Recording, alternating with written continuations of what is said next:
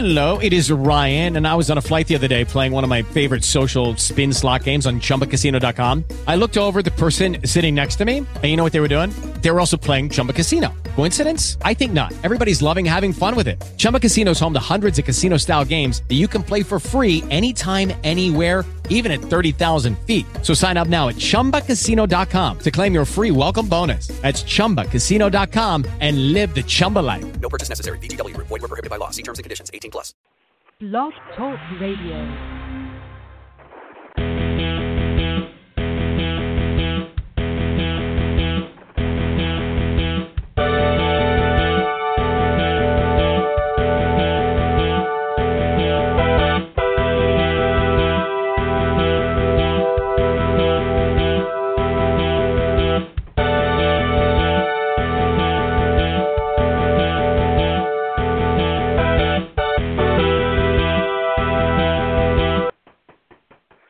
We really got to figure out a way how to fade out of that. Good evening, everybody, and welcome to Metsville.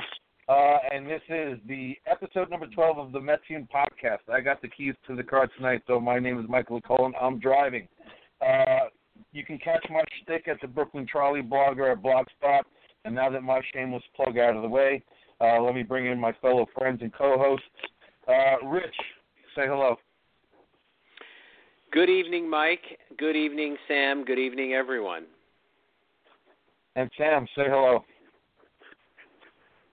Rich said it best for me. There's nothing else to say right now. Good evening. All right, so everyone's feeling pretty somber. That's pretty cool. Look, what's there to say? The Mets are in a bad way right now. Sam, you happen to be in Denver, Colorado. The Mets just lost 3 out of 4 games against the Rockies. Today they grounded into 5 double plays. Pretty ponderous. Sam, before we get into all that, let's start off on a positive note. What are your impressions of Coors Field? Coors Field's fantastic. What's beautiful about Coors Field, and mind you, I guess they say about Camden that Camden was really the first of the retro ballparks. You know, I think it was 93. And I've been to Camden, but right now Coors Field has generally been leaving a better impression on me, especially because it basically does everything that Citi Field tries to do better, except it's 14 years older than Citi Field. So I think that you can see how derivative Citi Field was trying to be, and for better or worse, I think that, and you know, similar to what the Wilpons do, they take their cues but don't exactly follow through with those cues like the rest of the league does. So Coors Field, I really love it from a ballpark perspective, but I hate how it plays. Today was okay, other than the Mets losing. Today was like a normal baseball game, where it was like, can we try to make a comeback? No, we're not going to. But like I'm getting really sick of the quintessential back and forth Coors Field games, and I'm not sure how you guys are feeling. But like last night, it's just like, whether it be the opponent coming into Coors Field or just how adept the Rockies are at swinging in that ballpark. I just can't take the back and forth anymore. I mean, it's just 25 years of the same type of game every single time, it feels like. Anyway, that's my take on it. I love it. It's my favorite ballpark, but I hate the way it plays. With you on that, Rich, I got stuck in a thought. Go ahead, take it away, Rich. Yeah, so I went to Coors Field. It was the 2005 season, so it was still new at that point, fairly new anyway. And my initial reaction was, it has that older feel, like Sam was talking about, the retro feel. And then what stays with me to this day is the view of the mountains in the background is great. And then the one thing that other ballparks I've been to offer, and I love Citi Field, but the one thing that these other ballparks have is it's walkable. Like you could walk there from downtown Denver. There's an area around it where there are bars and restaurants and stuff like that.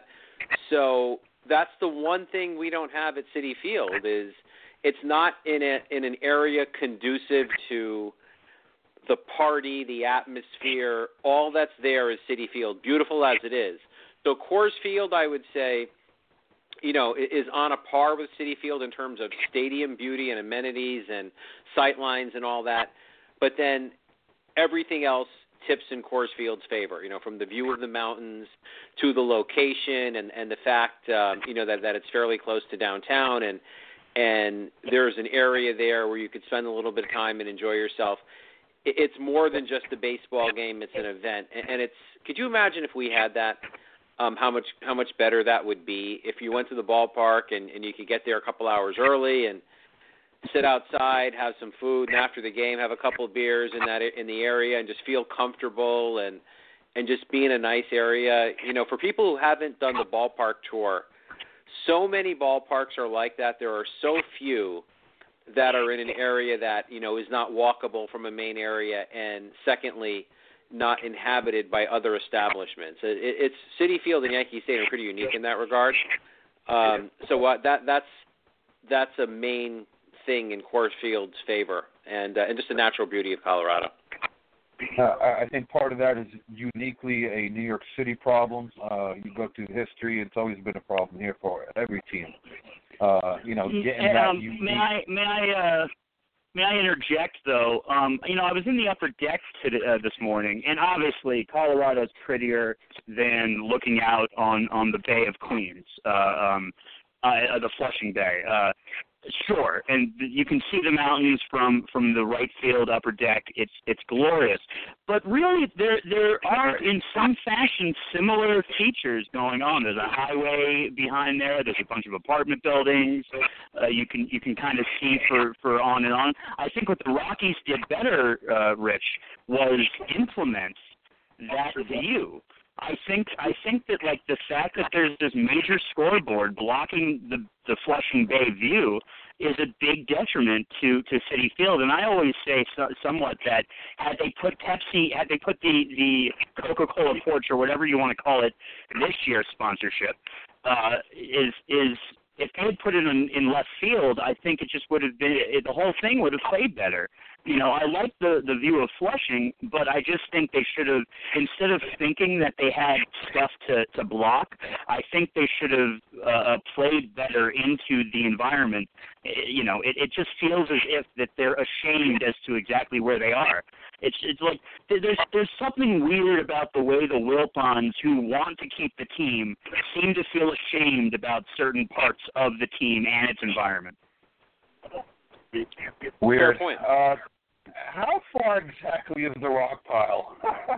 Is it worthwhile watching a game from there? It's a great question since I was there last night. Yes and no. I don't think it's you can see the view, you can see the field pretty well and the players. Sometimes I have to look up to see exactly who is actually batting. I couldn't necessarily tell from the rock pile. They also, I think just from a logistical standpoint, some of they need to kind of make the scoreboard font a little bigger for the people out there. And they're also right next to that new scoreboard, which you can't see at all, so that's kind of moot. But is it worth it for $8? Yeah, it's worth it. I'll admit, from what I've seen of it on TV, inside and out, it's a beautiful ballpark. But Sam, I'm with you. I don't like the way games play out there. So let's just move on to the games themselves. Again, just to reiterate, we did lose 3 out of 4 against the Rockies. And Terry grounded into 5 double plays. At least they're hitting the ball a little bit more than they have been lately. Here's some numbers for you guys to play with. The Mets have lost 15 out of their last 19 games and 22 out of their last 29 games. Pick your poison. They're 20-39 since starting the season, 11-1, and they own a 31-41 record overall, 10 games below 500. Rich, how does that make you feel? It's only June 1st. It's the first day. The first day of summer. And how does that make you feel? it's a kick in the teeth. It really is. If the team had started off badly and just progressed in that way, then you'd say to yourself, it's a bad year. Let's see what they're going to do at the deadline and that kind of thing. But for me, I think I've said this on this podcast before. I was sucked in by the hot start. I really was. I really thought that the team could be something special. Whether or not winning the World Series, who knows, but something like give us a nice ride through the summer. And being 10 games below 500 is bad enough. But when you got there by being 10 games over 500 and the season is not even half over yet, and you've done that kind of a nosedive, it's almost like being teased. It's kind of like, that's just unfair. Don't do that to me. It's like it's like if you're a thirsty man and somebody shows you a glass of water and it's just outside of your reach. I mean, that is so unfair to do to the fan base, to build us up like that and then just completely nosedive like this.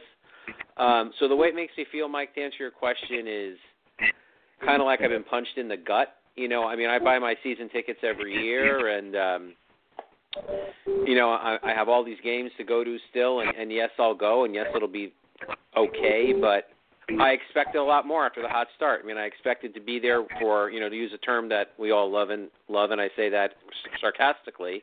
I thought I was going to be there for meaningful games in September, and now it's just the only thing we're really looking at is what direction will the front office take, who will they sell off, and this is 2 years in a row of this, and it's coming off of a very short period of being good.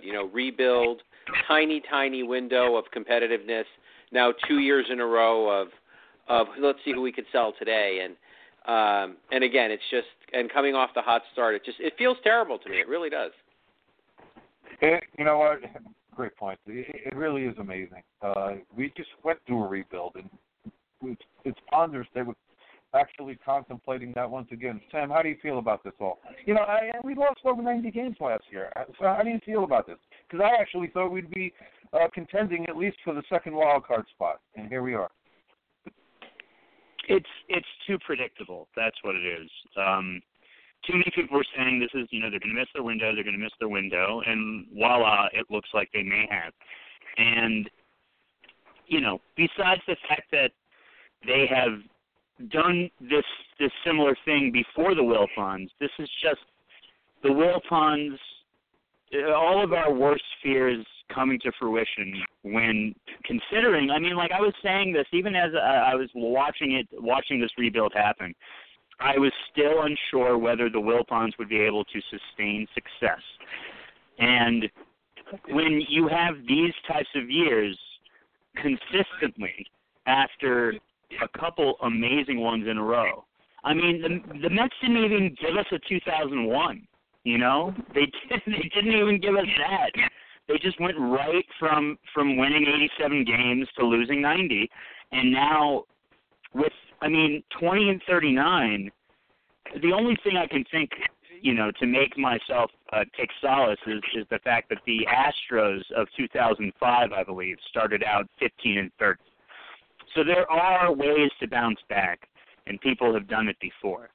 But the way they have gotten to this point has exposed everything that we have been fearing about the Wilpons, that they're going to be as active as they think they need to be in order to look good in the papers, because that's all they seem to be concerned about, other than the New York Post that they want to rip out of the clubhouse.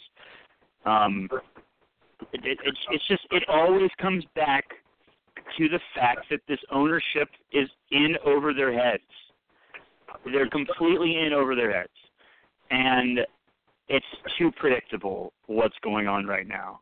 Outside of whatever Mickey Callaway is or isn't, it's just everything gets exposed all at once, and it's nobody's fault but theirs.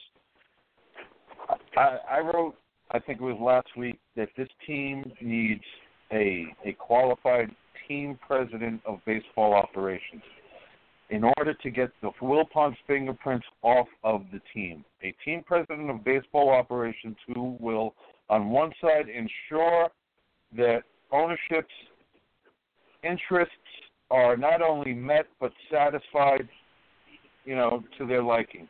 And on the other hand, this president of baseball operations should be hiring the general manager and making sure that everything stays on the straight and narrow, and all their resources are effectively, utilized in their proper manners. Whether it's focusing on increasing the number of scouts, increasing your location of dispersing your scouts, upping the ante on, signing bonuses upon the draft, et cetera, et cetera, et cetera. But let a qualified baseball man make these decisions, because the Wilpons are far too reactionary, and every day is a new adventure for them, and everything's hinged on a budget, this, that, the other. And they're the ones who create this world of uncertainty. And as you say, Sam, all they do is just keep on selling hope and hoping that, gets them by another season. So, let's discuss this folly. Here we are, and I made fun of it. East side, west side, everybody's going mad. Mets fans, the media, even the team itself, they're potentially talking rebuild again. And the trade deadline is topical already. And to me, that's just ponderous. So let's talk about the merits or the folly of actually blowing this team up. And Sam, as you posed the question, to trade or not to trade these two aces, that is the question. So I'll let you start with that, Sam. The talk of trading deGrom and or Syndergaard. What? Good. Trading Jacob deGrom could arguably be another Seaver all over again. And not in terms of the same kind of bitterness, just in terms of what he means. You lock this guy up, and mind you, he may want to be like, screw this, every single week, the Wilpons have not given him enough of a foundation to work off of. And he might not want to stay. But if I'm the Mets and I am the Wilpons, what kind of relationship do you think? They seem to have a good relationship with David Wright outside of Fred Wilpon, blowing his mouth off. But generally speaking, it's like you wonder what kind of relationship they do have, they should have. And you have to understand.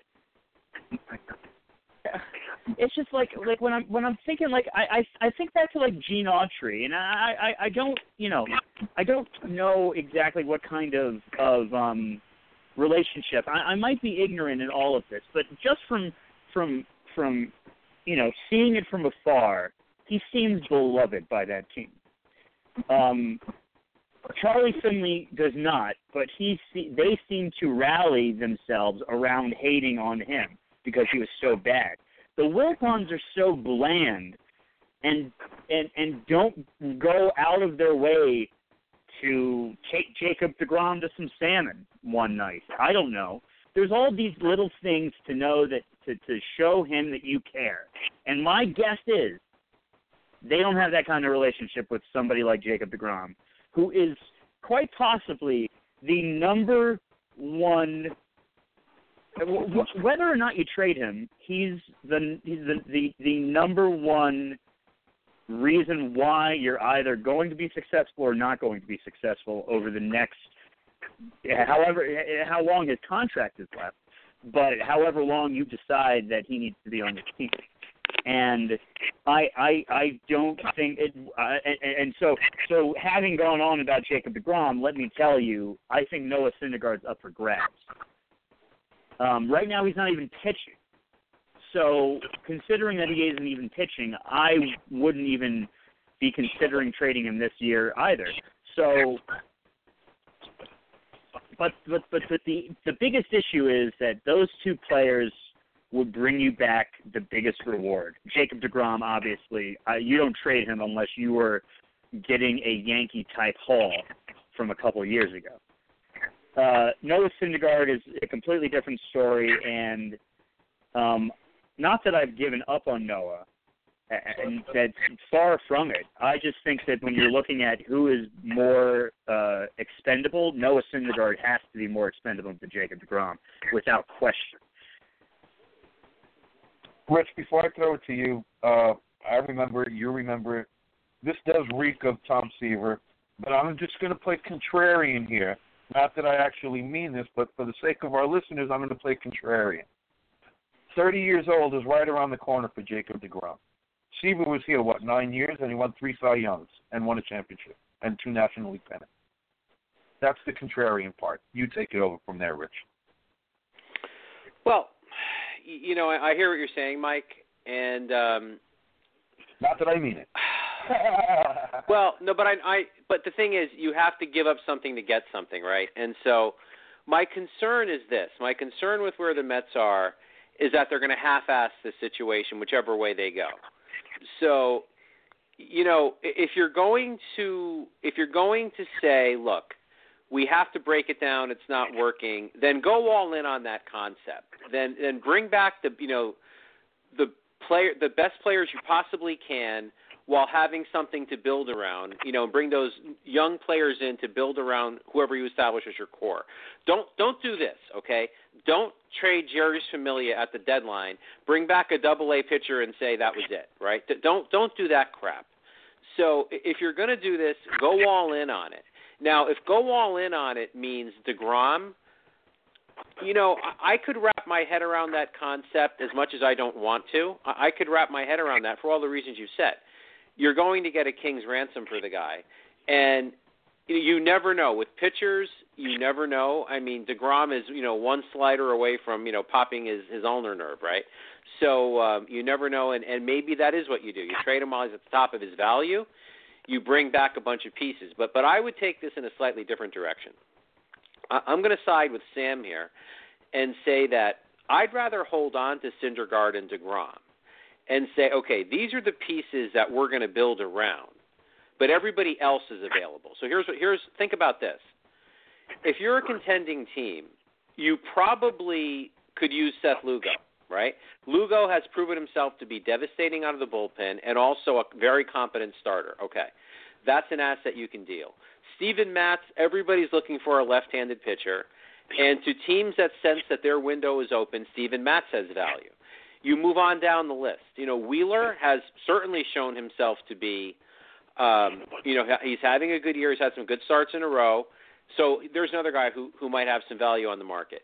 You keep looking around this team, and who else do you have? Well, maybe if you have to, in the right package, you could move a Gesellman. I'm not saying move all these guys, but think about who has value that you could bring back a decent amount of prospects that you could not just cosmetically get younger, but really get younger, but yet hold on to your 2 pieces that you're building around. So that would be the tactic I would take.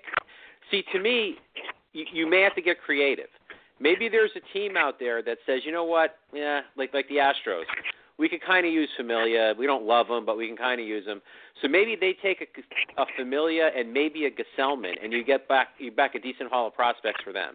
Or maybe you have to package 2 guys to a contending team, and you're bringing in, if you could bring back 3 or 4 young players, maybe somebody actually on a major league roster, you bring back 3 or 4 guys. You have to trade something to get something, but my hope is you don't have to trade people named deGrom and Syndergaard, because those become your foundational pieces, and you bring the young pieces in around them. So, but if my philosophy doesn't hold, and the only way to do this and significantly get younger and more athletic is deGrom, then I think you have to think about it. But I would rather not. It's just completely nuts to me that we're actually contemplating another rebuild. I asked you guys to come up with a list of 5 players as your untouchables. Sam, I'll get to you last. I'm going to let you catch up and think that out. My 5, really aren't a surprise. Nimmo, Conforto, Rosario. I'd like to keep deGrom, and maybe this might be the only surprise. I would keep Lugo. I have guys that I would keep to move forward with, as you say, Rich, in an effort to get younger, more athletic, et cetera, et cetera, et cetera. But at the same time, you say you got to give to get, but what is it that we're seeking, and what are we going to receive? Because Cespedes isn't going anywhere. Frazier signs for another year or two. No, for another year. Bruce is signed for another 2 years. And those are going to be three guys that are going to be highly unmovable. So where are we going to fit incoming players unless these are highly touted prospects who we can hide in the minor leagues for the time being? So, Rich, if you've already thought this out, what would be your top 5 untouchables? Well, you know, the team is already short on young quality position players. So certainly Conforto and Nimmo are two of them, right? So you have to start there. Untouchable as far as I'm concerned, especially Conforto. Although he's, hitting 228, something like that. To me, that kid's going to win a batting title someday. I'm convinced of it. Okay, so Conforto and Nimmo. Rosario, I want to say, I toyed with this one, Mike. When you asked us to think about this, I toyed with it. I'm not sure he's untouchable to me. I think to me, if a team said, look, we have a couple of really great prospects, but we want Lugo and we want Rosario because we want your guy back, but we're going to give you 2 really good ones and then someone else on top of that, so a 3 for 2. I'd have to think about moving Rosario in that scenario. If I get back a shortstop that I think is a good prospect, I'd have to think about it. But anyway, so Nimmo, Conforto, and then here's the problem, right? The problem is that there aren't really 5 guys you want to say that they're unmovable, that they're untouchable. I would say deGrom as much as like I said earlier, I would move him if I were blown away and I had to, but I really, really don't want to. So I'm going to call him an untouchable for me. So Nimmo, Conforto, deGrom. I'm going to put Syndergaard in there too because he's under team control for I think 3 more seasons after this one, and I just don't want to part with this guy. And then my 5th one, I'm going to go with Gesellman. I think Good Lugo's choice. better, but I'm going to go with Gesellman because I think I can get more for Lugo. So those are my 5. I got to agree with you in this respect. I asked you guys for 5 players, and I struggled with the 5th guy, and that's the only reason why Rosario made the list. So I have to agree with you, Rich. Sam, take it away. Top 5. Well, I think you got to lock this Jose Reyes guy up long term. Anyway, I just wanted to, ruffle some feathers. Definitely Jacob deGrom and Noah Syndergaard. I think I've made that clear. You got to put Brandon Nimmo and Michael Conforto into there, and I'm going to round it out with Rosario. You keep these young guys. Rosario is probably should still be in AAA, but I think it's time, and I appreciate that he's learning on the fly. And he's looked a lot better of late. And yeah, I think I like what you guys. I like I like what your points are for both Lugo and Gesellman, and I would maybe put him in there if I were removing Syndergaard, saying go and get what you can out of Syndergaard. Because Syndergaard, sometimes I wonder whether he's going to be able to focus in that desire to always want to just throw it straight down the middle as fast as he can.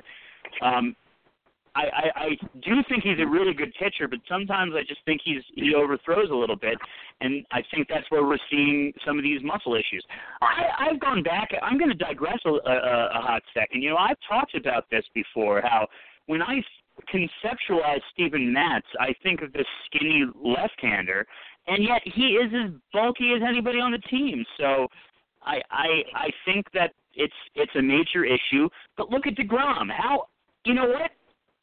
Come to think of it, and I've never really exactly looked at deGrom's arms, but deGrom doesn't scream to me the same when you see Steven Matz is coming out of the weight room, or Brandon Nimmo is holding a 20-pounder over his head, walking down. These guys are humongous, but Jacob deGrom, one of the reasons probably why he's one of the best pitchers in baseball is he's a finesse guy.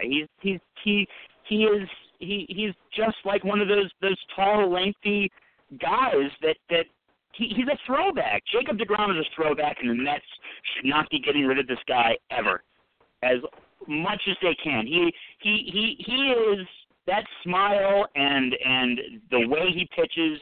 You keep this guy because he is a proper representation of your ball club. It's one of the reasons why you kept David Wright around. You keep Jacob deGrom around. All right. Well said. Let's step out of the ideal and how we think things should be and step into the practical and the pragmatic, I guess. What are you guys' thoughts on Matson and Wheeler? We've mentioned these two pitchers. We're more reliant on them now more than ever. It's nice to have Wheeler around, and maybe he is coming around. I keep on using that word. After 2 years of not pitching in the major leagues, he had last year and he's working this year. How do you think he's coming along, and how do you think Matt is coming along? Sam, go ahead. It seemed both him and Lugo got affected by Coors Field, and I'm going to brush these couple games aside. Even though, you have to play the games, it's how it goes, yada, yada, yada. Matt's is always going to be like, what's he going to do? What's Matt's going to do? I think he needs to get a hold of his emotions. And it's hard, it's hard for me to say that because I'm definitely somebody who needs to get a hold of his emotions. And, as a fellow Southpaw, I can see that he's extremely hard on himself to the point that he might not be focusing enough in a weird way because of how hard he is on himself. It's that look. You guys know exactly what look I'm talking about because you guys watch these Met games as much as I do. And Steven Matz just has this annoyed with himself look going on basically the entire time, like he's just not satisfied with however anything is going. And it can be strange, but also endearing when you're shutting the competition down. But at the same time, it really can be a detriment when you're getting into moments that you got to calm your anxiety down.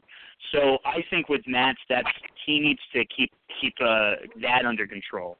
When you look at Wheeler, Zach Wheeler, he's really kind of finally coming into his own, and you see a kid determined to finally, have some sort of sense of success. He's got veteran presence already, just because of the fact that even if he hasn't been able to get it together, and he hasn't had the chance to get it together on the major league field, he's still able to present that in some fashion, and you kind of see that veteran. That veteran brain starting to come around to his actual talent and his actual physical capabilities currently. And that's one of the reasons why it's been really exciting to watch Wheeler, because he's also been battling. He doesn't always have those games where he's dominant. He's just looking really solid right now, and I'm hoping that it continues, and hopefully he can just be that. Forget about the aces, that number 3 starter we're hoping for.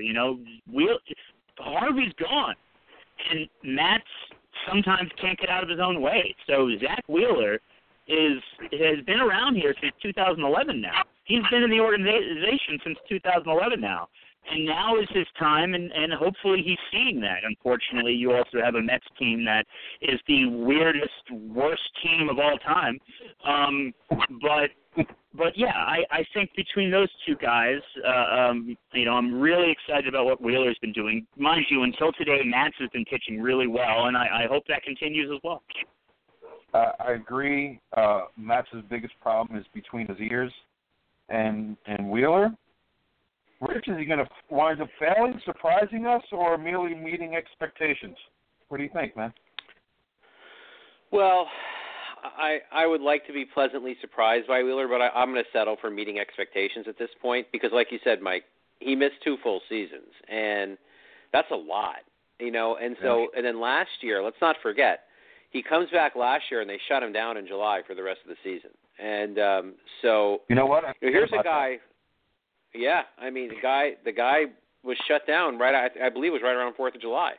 I think his last start was the game Cabrera hit the home run on Cabrera bobblehead day against the Phillies in early July. So then they just shut him down. So here's a guy who's missed 2.5 seasons recently, and to ask him to exceed our expectations or exceed the original expectations, I think is a bit aggressive.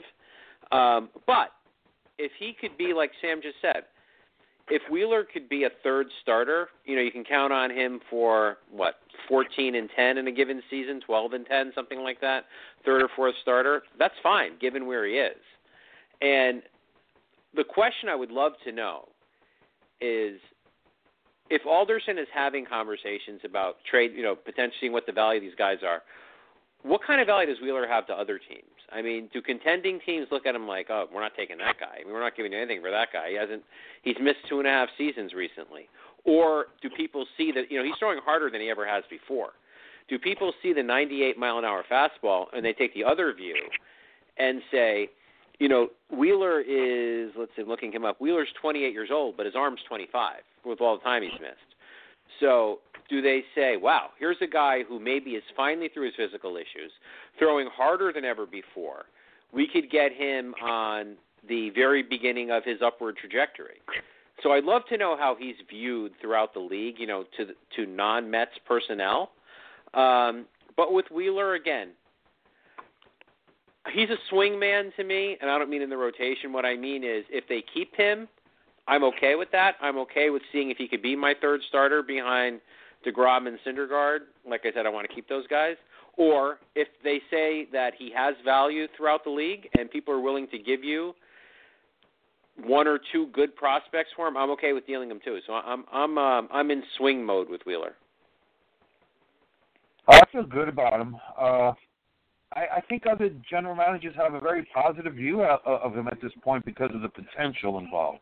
Not necessarily what he's done to this point, but because of the potential involved. And I think there are GMs out there who would be interested. What we get, what we receive, that's questionable. But I do think he can garner more than just general interest. I think specific teams might very well call the Mets up and ask and inquire what it would take to get him. At least I hope. Let's continue with the starting rotation because A, Jason Vargas has been terrible, and B, here we are with Gesellman and Lugo who can help in the starting rotation, but that ultimately leads us to the conversation regarding the bullpen. Where do we keep these guys? Where can they benefit us best? Because the bullpen, quite simply, has been terrible. There's no other way to put it. So, Vargas, Gesellman, Lugo, let's revisit those two guys. Sam, take it away. Honestly, I am satisfied if all that comes from the Jason Vargas experiment is a photo of him looking like a beetle or what's it called? Jeff Goldblum from Jurassic Park was another one that people were comparing that. That's it. And I'm not going to waste any more breath on Jason Vargas until he gives me a reason to. No more breath. Excellent. What do you think about Gesellman and Lugo? Should they stay in? Where would you prefer them? In the rotation or in the bullpen? That's the thing. The rotation needs to get their crap together. Maybe there needs to be some enforcements from down below that just need to do what Seth Lugo and Robert Gesellman did 2 years ago, which has come out of nowhere. God, remember that and how awesome that was and what a great feeling. That was the last great Mets feeling, other than this 11-1, which doesn't even count now. Just like Seth Lugo and Robert Gesellman coming up, Gesellman coming in against the Cardinals. I know we're not on number 16, but my God. Anyway, when it comes to Lugo and Gesellman, I think that might paralyze an already crippled bullpen. How do you deal with that? The only way you deal with it is that if these what was the guy's name that pitched today? Anybody? Is it Tim Peterson? Does that sound familiar? Tim Peterson, yeah. Yep. he hasn't pitched badly. And if these guys can come out, and I forget who gave up the run. It might have been Rame. Anybody at the end there who gave up that 6th run? It was Sewald. Well, Sewald has been was he just optioned recently? He was optioned after the game today. Yes. He was optioned after the game? Yes. Well, I'm very impressed what Sewald has done up to this point, but if he's been faltering recently, you got to make some moves. Go figure it out.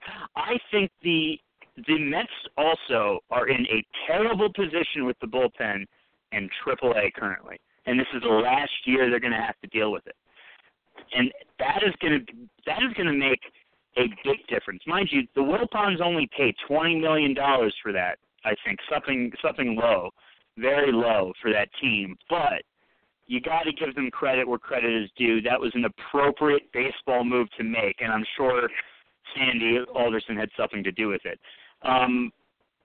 So the bullpen's going to look better next year. I have a feeling because look what they've had to do. How many times they've needed pitchers just because. I have thoughts about this team that come in before I finish other thoughts, but they're very important thoughts that I have to interject with. Mickey Callaway has tried to implement this bullpen like a quote-unquote modern bullpen, like Terry was dealing with it in the playoffs, like Joe Madden was dealing with it in the playoffs. But you don't yet have a playoff team. And I have not paid enough attention to really give you my full thoughts on the job Mickey Callaway has been doing. But what I can tell you is that nothing he has done recently has changed the way the Mets have played other than a 3-game winning streak. That gave us a little bit of hope for a second, but then they just haven't been able to handle their shit. So I think that there's a combination of why the bullpen's bad. I think Mickey got his calf muscle wet too early when he should have just been putting his toe in there. I think that Vegas is really is exposing at the last second how detrimental it really is, and really showing off why they made the move they made to get to Syracuse. And the pitchers just suck. They're just pitching really poorly. When Jerry Blevins is one of your worst pitchers out there, you know that you're not having a good season. Yeah, don't hold back. Say what you feel, man. Rich, what are we going to do about Jason Vargas? And again, I forgot I said that, Sam. Thanks for reminding me. Gesellman and Lugo, rotation bullpen, would that paralyze an already crippled bullpen? Before you go there, A.J. Ramos headed for surgery. And like we noted, Paul Sewald has been optioned. So take it away, and ultimately, like I said, this ultimately leads to the bullpen. Well, Vargas, I what can you say? I mean, so bad, there are no words to describe just how bad this guy is. And when, he had one start where he gave 3 runs over 5 innings, and people were lauding him as, oh, my God, that was good. Well, no, it's not. It's not even a quality start. That's an ERA of, 3 runs over 5 is an ERA of close to 5. So forget it. That's not acceptable, and that was his best start of the season. He is so bad at this point that there are really no words to describe it. I mean, it's absolute batting practice every time he takes the mound, and you cannot run him out there anymore. You just cannot do that. I don't care if you're 10 games under, 10 games over, whatever it is, you're embarrassing yourself when you're putting this guy out there. And so he has to go to the bullpen. Actually, what he has to do is he has to be gone, but we know that's not going to happen. So you throw him in the bullpen. You say, "Hey, Jerry, you have a lefty buddy now. Here's your lefty buddy, and we'll bring Vargas in to get one guy out in the 5th inning if there's a lefty coming up. And you know what? You spent your money poorly, so you deal with it. You cannot. You don't solve that problem by running him out there every 5th day and absolutely embarrassing the organization. So that's what I feel about Vargas. Now, the rest of the bullpen is context, Mike, because you've got Syndergaard coming back. I assume he's going to be back shortly after, like right around 4th of July. He's going to throw a simulated game. Maybe he's going to have one rehab start. So you're looking at roughly 2 weeks. Maybe he's back the weekend before the All-Star break, so when there's still 1 full week to go before the All-Star break. So maybe he comes back then. So now you've got Lugo, right? You probably keep Lugo in the rotation, and then slide Vargas out and put him in the bullpen. And you could rationalize it as we need a second lefty, and everybody's going to know why you do it. But to let him save some face, you say we just need a second lefty in the bullpen, so we're keeping Lugo in the rotation. But context comes in because this occurs, let's say, around July 10th or so. Then you're close to the trading deadline. And then everything's going to matter. Do you move a Syndergaard? Do you move a deGrom? Who do you move? And then you have to reshuffle the pieces. So whatever happens when Syndergaard comes back, it's only going to be like that for really 2 baseball weeks. You have the All-Star break week in there too. So then context will figure itself out. So my point is the pieces that are there now likely all won't be there after the trade deadline, and you'll have to reshuffle the deck. But for now, please, for the love of everything that's holy, never throw Vargas out there again to start a game, ever. I mean, honestly, Mike, you and I have been watching this game for a very, very, very long time. Have you ever seen anything this bad over half a season consistently? Ever? I'm just trying to play good cop this show. But no, I have to agree with you, man. That's pretty bad. You know what? It kind of reminds me of Pete Falcone, doesn't it? But yeah, it does. Falcone was better, but you're right. That's the best analogy I can come up with. All right, stay with me, Rich. Would you trade Jervis Familia? You have to. I mean, at this point, a closer on a bad team with an expiring contract, I think that's a given. And I think the problem is you're not going to get much, right, because of all the injuries he's had, and he's been this year so far. He hasn't been bad. He hasn't been great, and he's been hurt.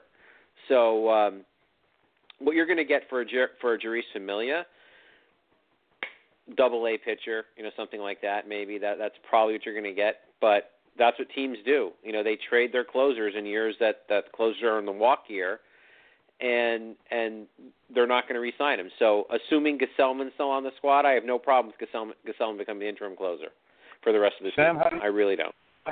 Sam, how do you feel about Familia? Hey, guys, remember that time that the Mets were going to win the World Series, but Jervis Familia decided to throw 2 quick pitches in a row? That's how I feel about it at this point. I'm ready to move on. I'm just like, listen, it's literally the only moment of the 3 blown saves that I blame Jervis Familia for is the Alex Gordon situation. But at this point, you have to say that the fact that he was everything the Mets fan had been looking for in a closer until he quick pitched Alex Gordon twice. That he literally was. We were like, this is great. We never, other than the Padres game, we never experienced such smoothness. The Padres game was literally all season the only hiccup Jervis Familia ever had until the World Series. And since then, now, mind you, in 2016, he broke, he set a crazy record for saves in a season for the Mets, but I think that at this point, unfortunately, we are looking at how you need to salvage the situation. You could not keep this team together. You could not do, unfortunately, Sandy Alderson, and we still don't completely know how his farm system is going to play out. I think he lost a lot when he lost Paul DePodesta, and we're seeing him reaping the benefits with Brandon Nimmo right now. But you can see that the foundation that I wanted Sandy Alderson to to create with this ball club. Unfortunately, he was the same type of bland general manager that was, as is Sandy Alderson to GMing, the Wilpons are to owning. Extremely bland, underwhelming, and disappointing. And Sandy has had some great moments, and I still have hope that whole idea of not worrying about the back pages, just taking a look at how you can build a foundation that had never been built in 55 years here, how you can do that with this franchise. I think he was kind of able to do it, but you know what? He's the type of bland GM that they want, but at the same time, he was held back because of the Wilpons in many, many ways. He wasn't as creative as we hoped he would be, like he was back in the day, but it was a different game when he was GM and won one World Series with the Oakland Athletics. It was a different game.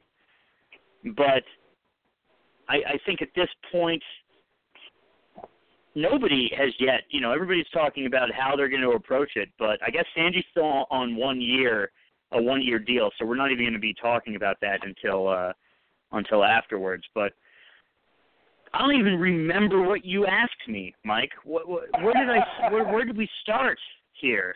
I had so much to say about everything. The question would have came up anyway, but that's why I believe this team needs a president of baseball operations. We need a buffer between ownership and a general manager. It was Familia. But you know what? Enough with the pitching, because we mentioned Brandon Nimmo, and we need to speak about him. Let's talk about the offense for a second. The team has no 300 hitter. How about that? Anyway, Nimmo and Cabrera lead, or they're tied for the lead. Team lead with 12 home runs apiece. Now, Brandon Nimmo, there's been a lot of talk about him being written in for the All-Star game. How do you feel about that? And how do you feel about Brandon Nimmo in general? I mean, he's been superb as far as I'm concerned. I love his attitude. I don't care what people are saying about him. I like the way he plays. I like the way he hustles. I like what he's doing. And I want him around for a long time because I think he can be even better. Go ahead, Sam. If there's anybody else that you need to lock up to a long-term contract, it's Brandon Nimmo. I think, like you just said, his attitude, his perseverance, as well as the numbers he's putting up. He might not put up these type of numbers all the time, but we always say, he's probably just going to be a fourth outfielder. You have to remember what they thought he could be when they drafted him. And right now, he's living up to that potential. And hopefully he can continue to do that. I think he's a hard worker. I think he is determined to somehow figure out how to be a productive major leaguer. And that in and of itself may just lead to an all-star player out in the outfield that you cannot get out of this lineup. I think you probably, if Sandy Alderson is as giddy about Brandon Nimmo as he seemed to be in the offseason, we'll lock him up to a 6-year deal and let's call this, free up 2 years or whatever it is. Let's do this. That's how I feel about Brandon Nimmo. Paul DePodesta drafted him when he was still here. Is he an all-star, Rich? Well, probably not. I mean, I love Brandon Nimmo, but if you look at his numbers across the board, and he barely has enough plate appearances to qualify. 284, 12 home runs, 24 RBIs. I mean, he's borderline. But the problem I think that the Mets are going to face with him being an all-star is that every team has to have one, right? Clearly deGrom is going to be one of those guys. So outfield's tough. He will have a lot of competition to make the team, even as a backup. And I would love nothing more than to have Nimmo on the All-Star team. Believe me, if you could be a standout on this team with where this team is and still smile every day and still perform well, you deserve to be an all-star. So hopefully he can be, but I think what will work against him is that, there are outfielders who won't be among the starting three who are having good years as well. And Nimmo's 284, 12 home runs are very good on this team, but they might not be enough to get him on the All-Star team as a backup. I hope they are. And probably, like I said, if the Mets did not have deGrom and they had to have one representative, clearly it would be Nimmo. But the Mets will have their representative in deGrom. So deGrom might be his biggest obstacle to getting to the All-Star team. There's something else I wanted to throw out there. Cabrera has 41 RBIs. That ranks 16th in the National League. Now dig this. 13 of the top 16 National League leaders in RBIs are infielders. How the times has changed, huh, Rich? They really have. They really, really have. You know, Mike, they were talking about this last week, the Mets playing the Braves, when the Braves had the three guys hitting 40 home runs, and two of them were infielders, Darrell Evans and Davey Johnson. And I remember back then that it was so weird, right? Because these got two infielders hitting 40 home runs. First of all, hitting 40 home runs was a feat in and of itself. And then having it be done by an infielder, wow. And having it done by two infielders on the same team, that didn't make the playoffs, by the way. That was really a standout. So, yeah, it is weird to see that so much offense is coming from infielders these days. Sam, I'm going to let you rant on the Wilpons a little bit more. You're feeling feisty. Isn't this our kind of shit luck? Cabrera has 41 RBIs, and we rant and rave that the Mets are collecting old bodies all over again. And here he is putting up this kind of season just as he did last season. And when we signed him, general managers across the landscape of baseball were saying this guy's best days were behind him.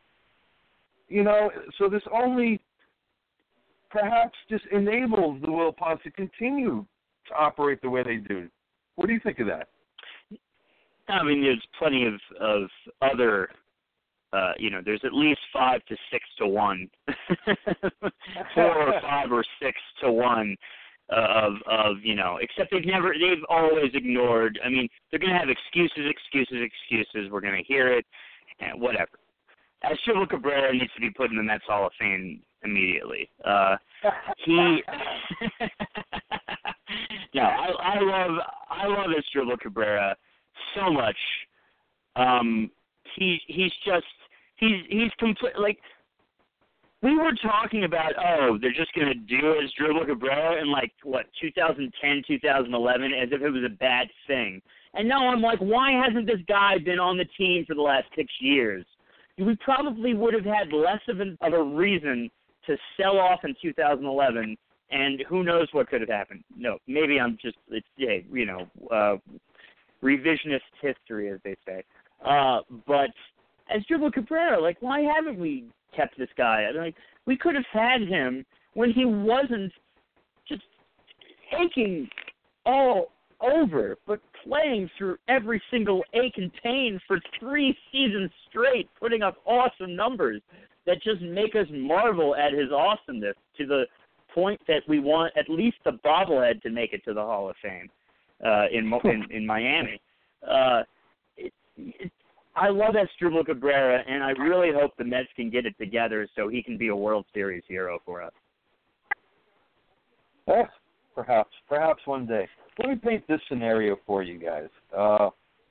As the trade deadline approaches, the Mets still have 3 outstanding key injuries to Cespedes, Thor, and Jay Bruce.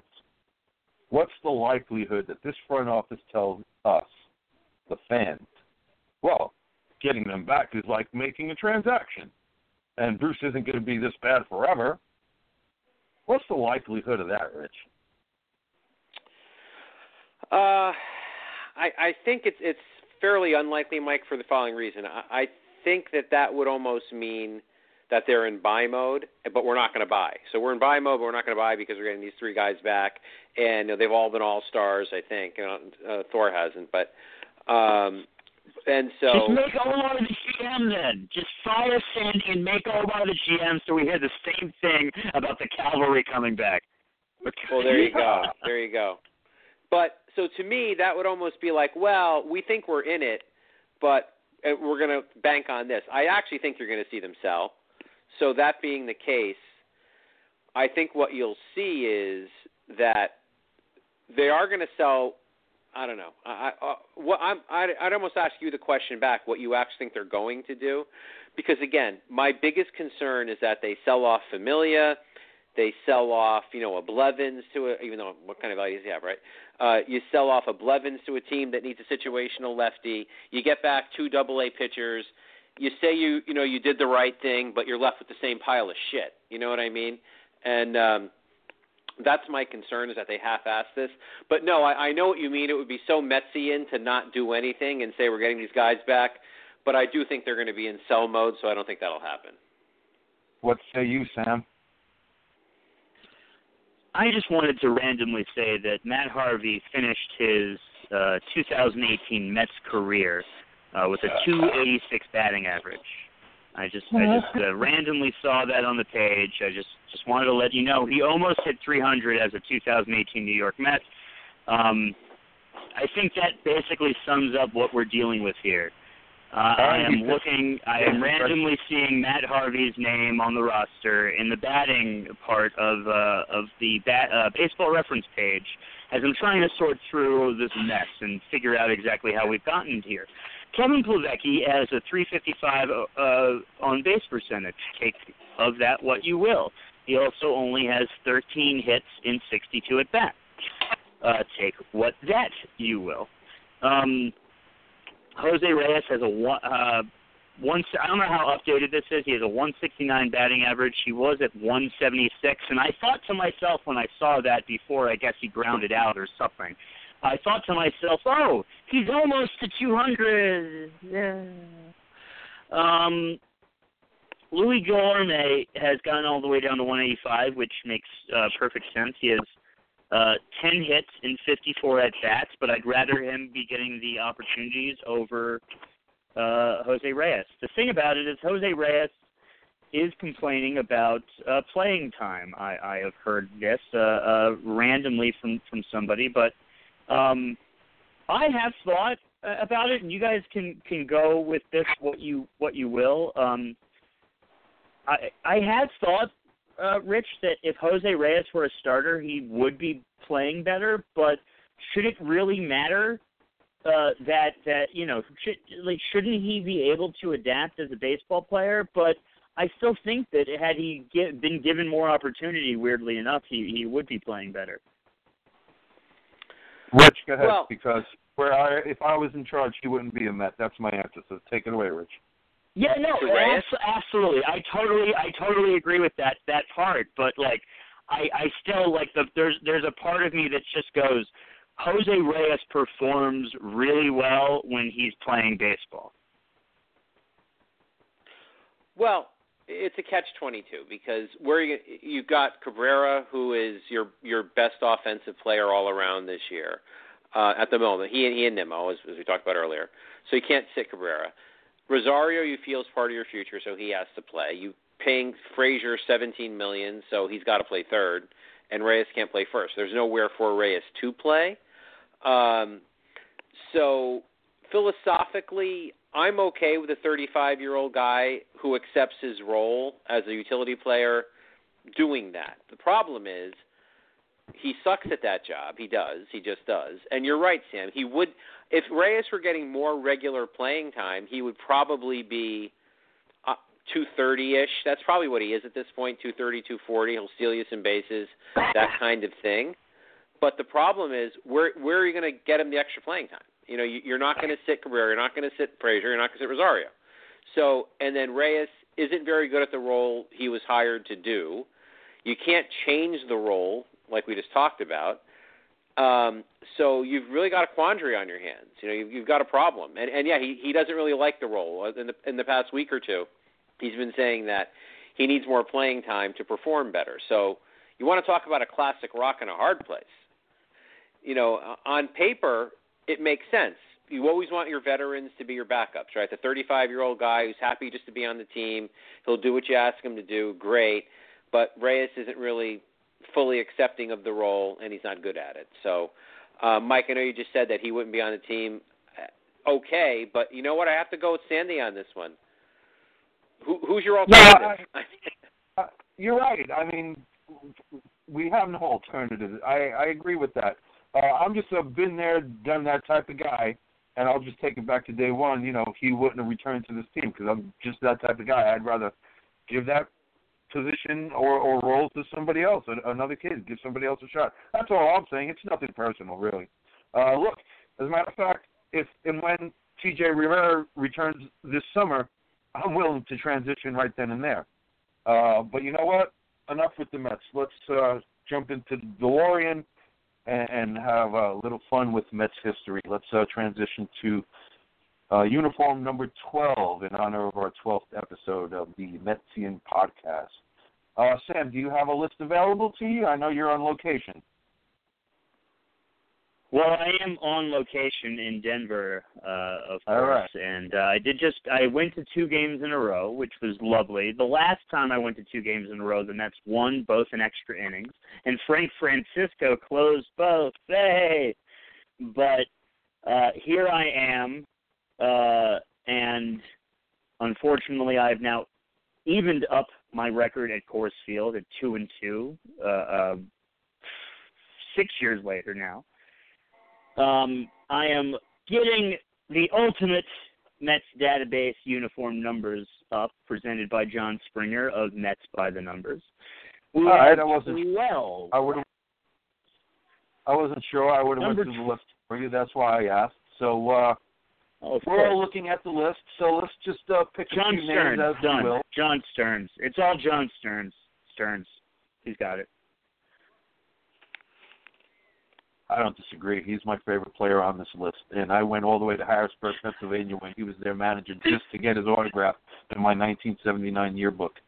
And that was just a couple of years ago when he was managing. Maybe 8 years ago at this point. But I went there specifically for that. Let's go through another couple of names. Some familiar, some not.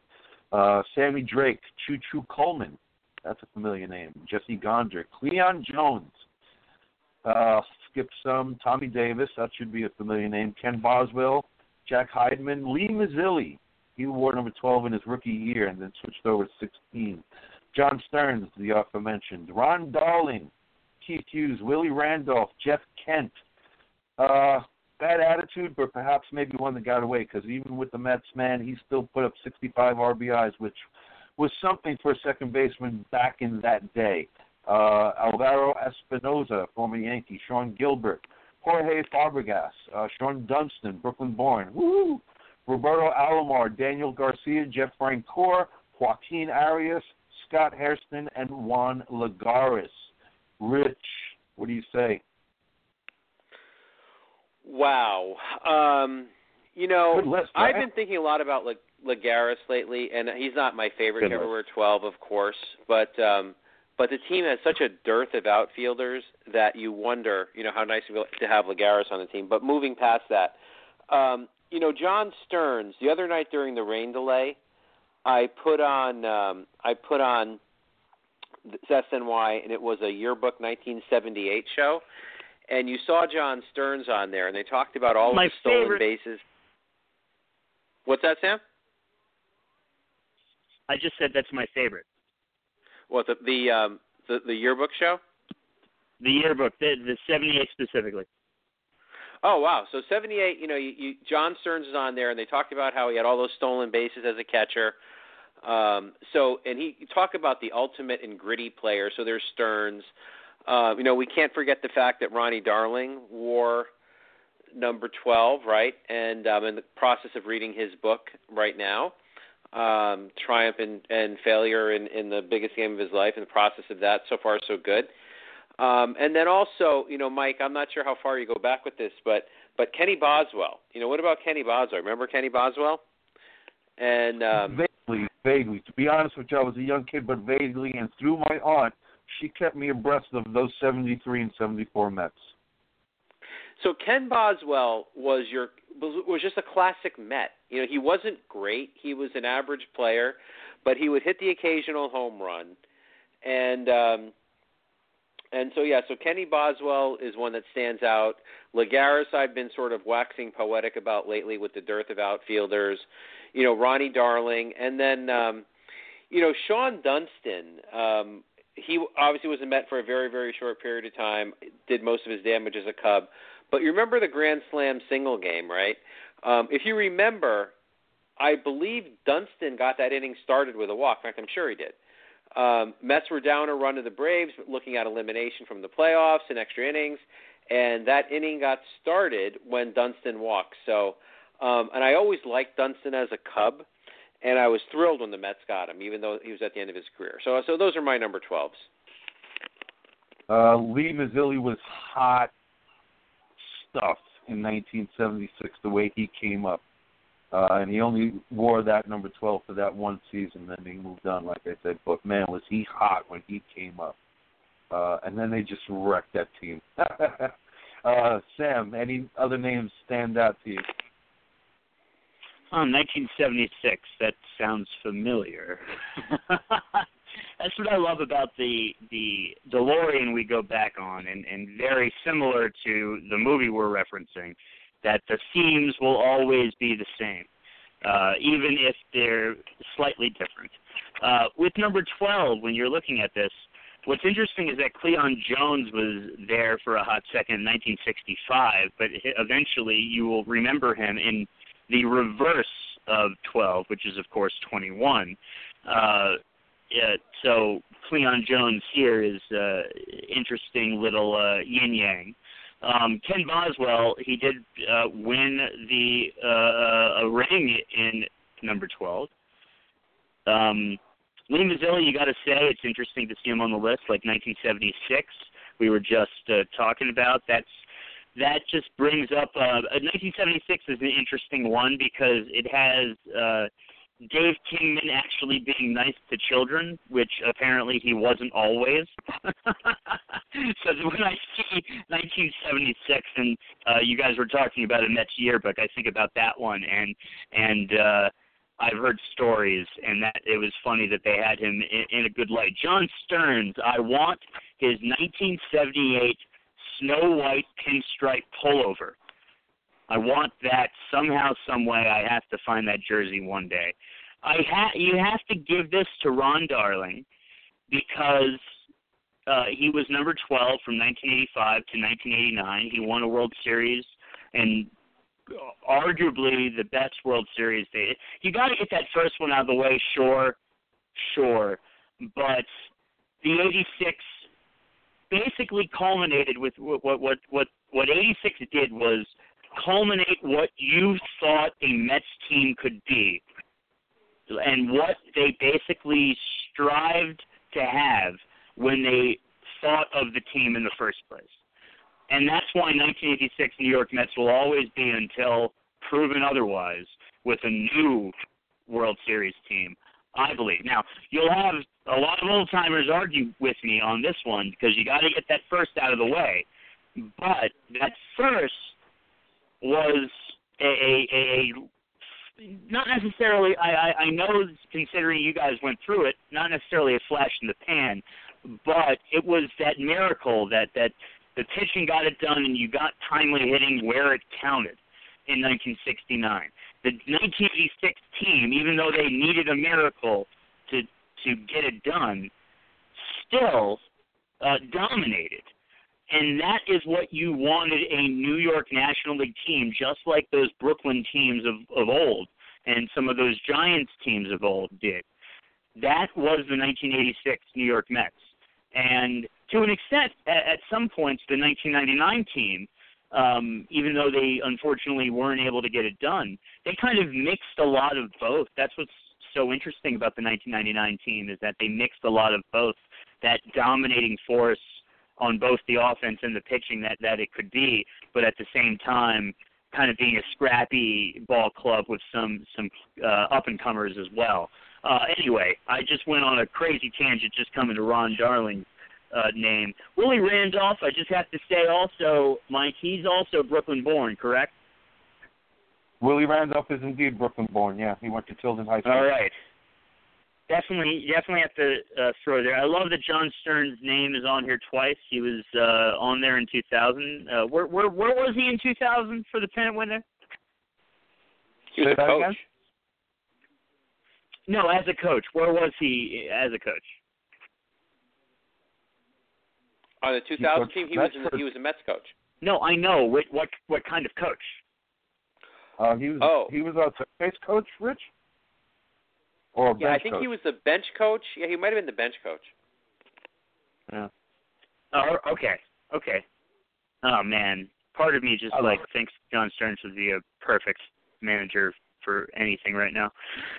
Anyway, Roberto Alomar. I'm not sure if you guys did mention Roberto Alomar when this got started, but that is definitely probably the most infamous on this list. Would you say, Mike?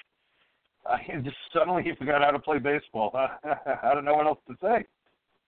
Because the year before was pretty good. I don't know what happened. Steve Phillips got that one wrong, just like he did Mo Vaughn, I guess. I don't know what to say. Don't take. Some people just don't take. I don't know. But, you did make mention of teams. I think Jeff Rancourt is an interesting one. I like Jeff Rancourt. He just seemed like a fun guy. Even if he didn't eventually get it done like you really wanted him to, he was kind of cool for a hot second on some really bad teams.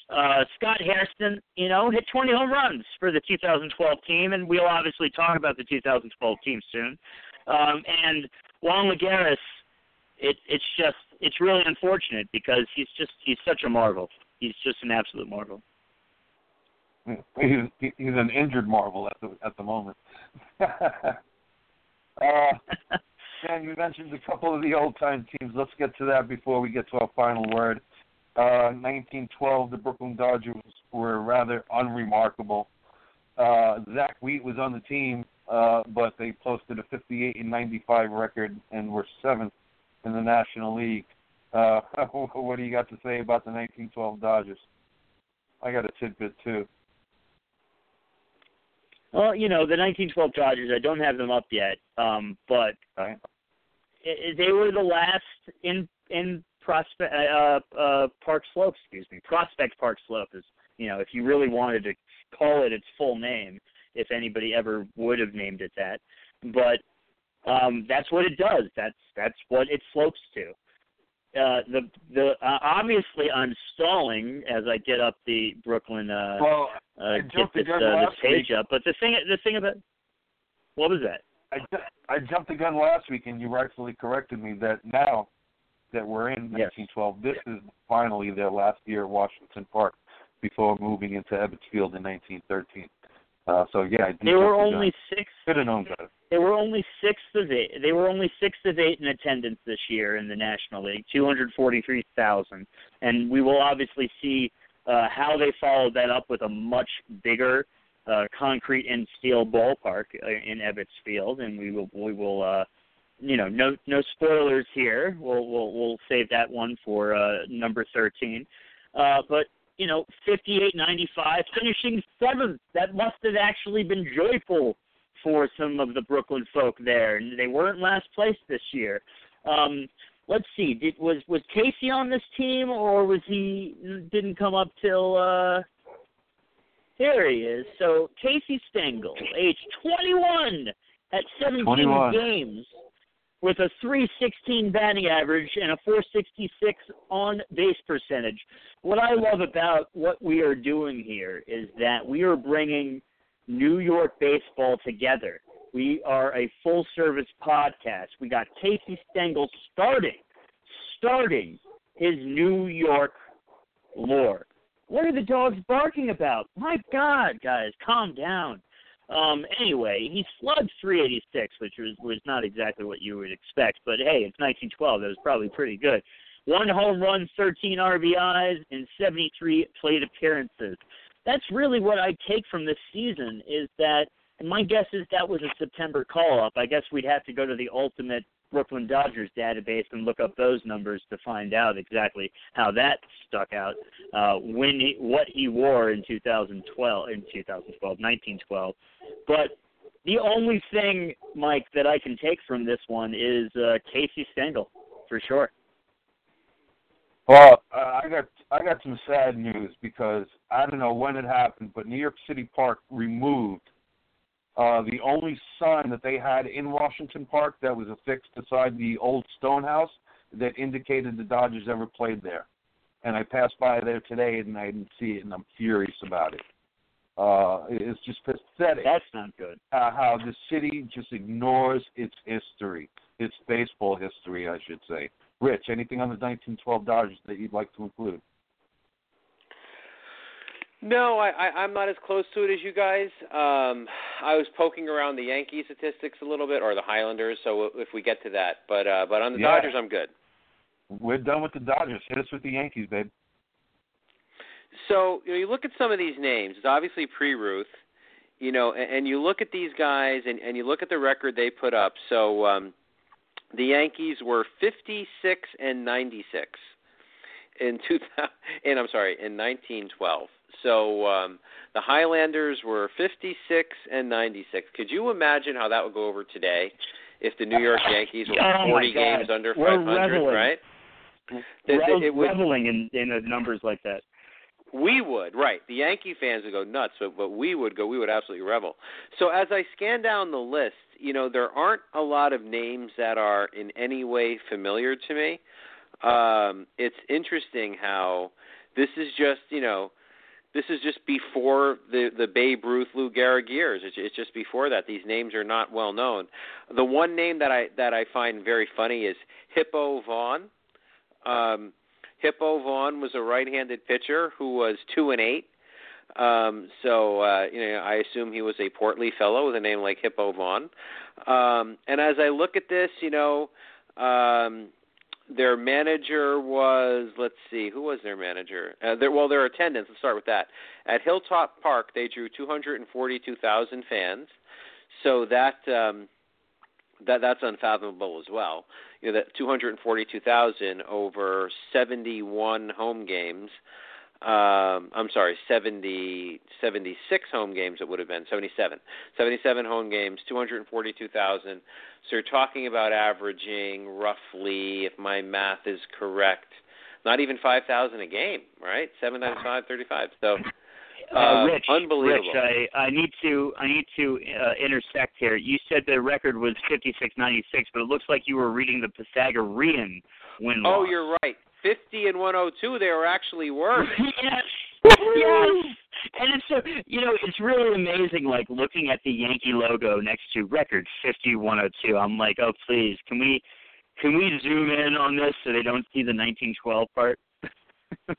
Wow. I would. Hey, they sucked too at one point, right? So it's not only the Mets. Hey.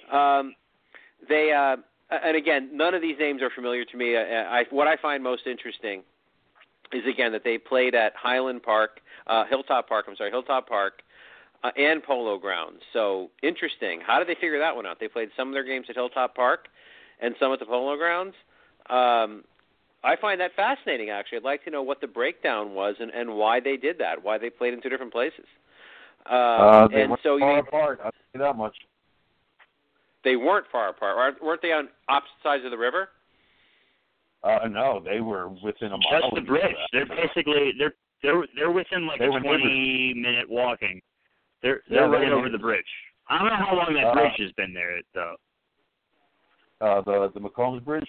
Well, anyway, it was the last season of Hilltop Park, and the Yankees moved in officially into the Polo Grounds in 1913.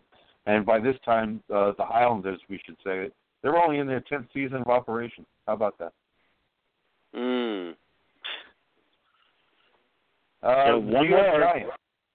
The New York Giants, John McGraw's Empire. They were 103-48 and came in first place in the National League. But they lost their second straight World Series, this time to the Boston Red Sox. Sam, McGraw's Empire. It's funny talking about them right now because they were at the top of their game at the time. Yeah, back-to-back World Series losses, Rich. Well, you could look at it this way. At least they won the National League 2 years in a row, right? Okay. So you could say that. But, yeah, it's interesting how, of the three teams, the Giants were clearly, head and shoulders above the other two. So if you were a New York baseball fan then, you heard, I'm sure if you were a Dodger fan, you caught a lot of crap because, your National League counterparts were so much better. And the Highlanders were just not even a factor. So if you were a fan of New York baseball in 1912, you were doing well if you considered yourself a fan of the Giants. Some people might point to the 50s, but this is truly, truly when the Giants, John McGraw, and the Polo Grounds were in their heyday. That's all I'm going to say about that. Let's move on to our final word. Sam. I love how you just completely forgot about 2012. The Mets? Oh, well, okay. Go there. Well, it's Johan Santana. Go there. All right. Well, 2012 might be my second favorite Mets season of my personal fandom since 2005. It was just I went to a lot of games early. I think this season really culminated. It had its peak when they walked off on Jonathan Papelbon on July 5th. R.A. Dickey didn't perform all that well, but they were right behind. I think there were five. The Phillies were leading 5-4 late. They had taken over late, and there was just a bunch of walks. Duda was involved. Murphy was involved. Wright was involved with the last hit that Hunter Pence couldn't get to.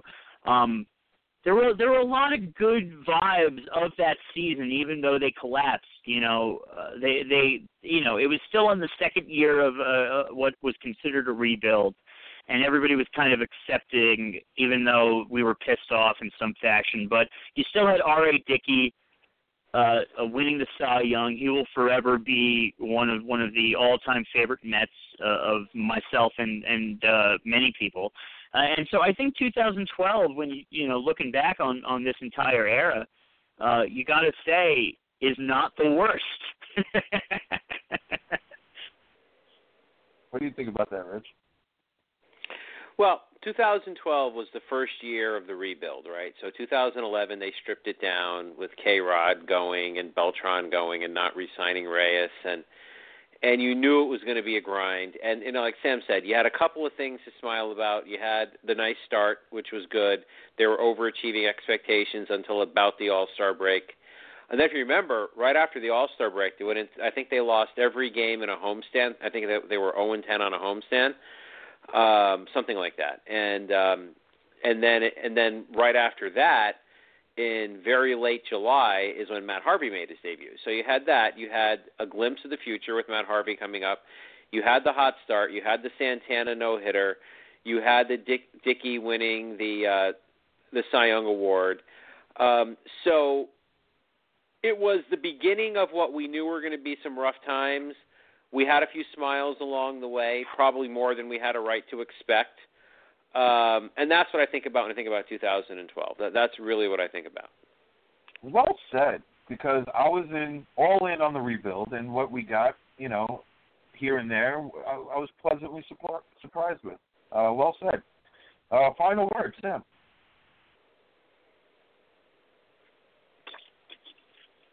Hope. It always goes back to hope. You got to believe. What else can you say?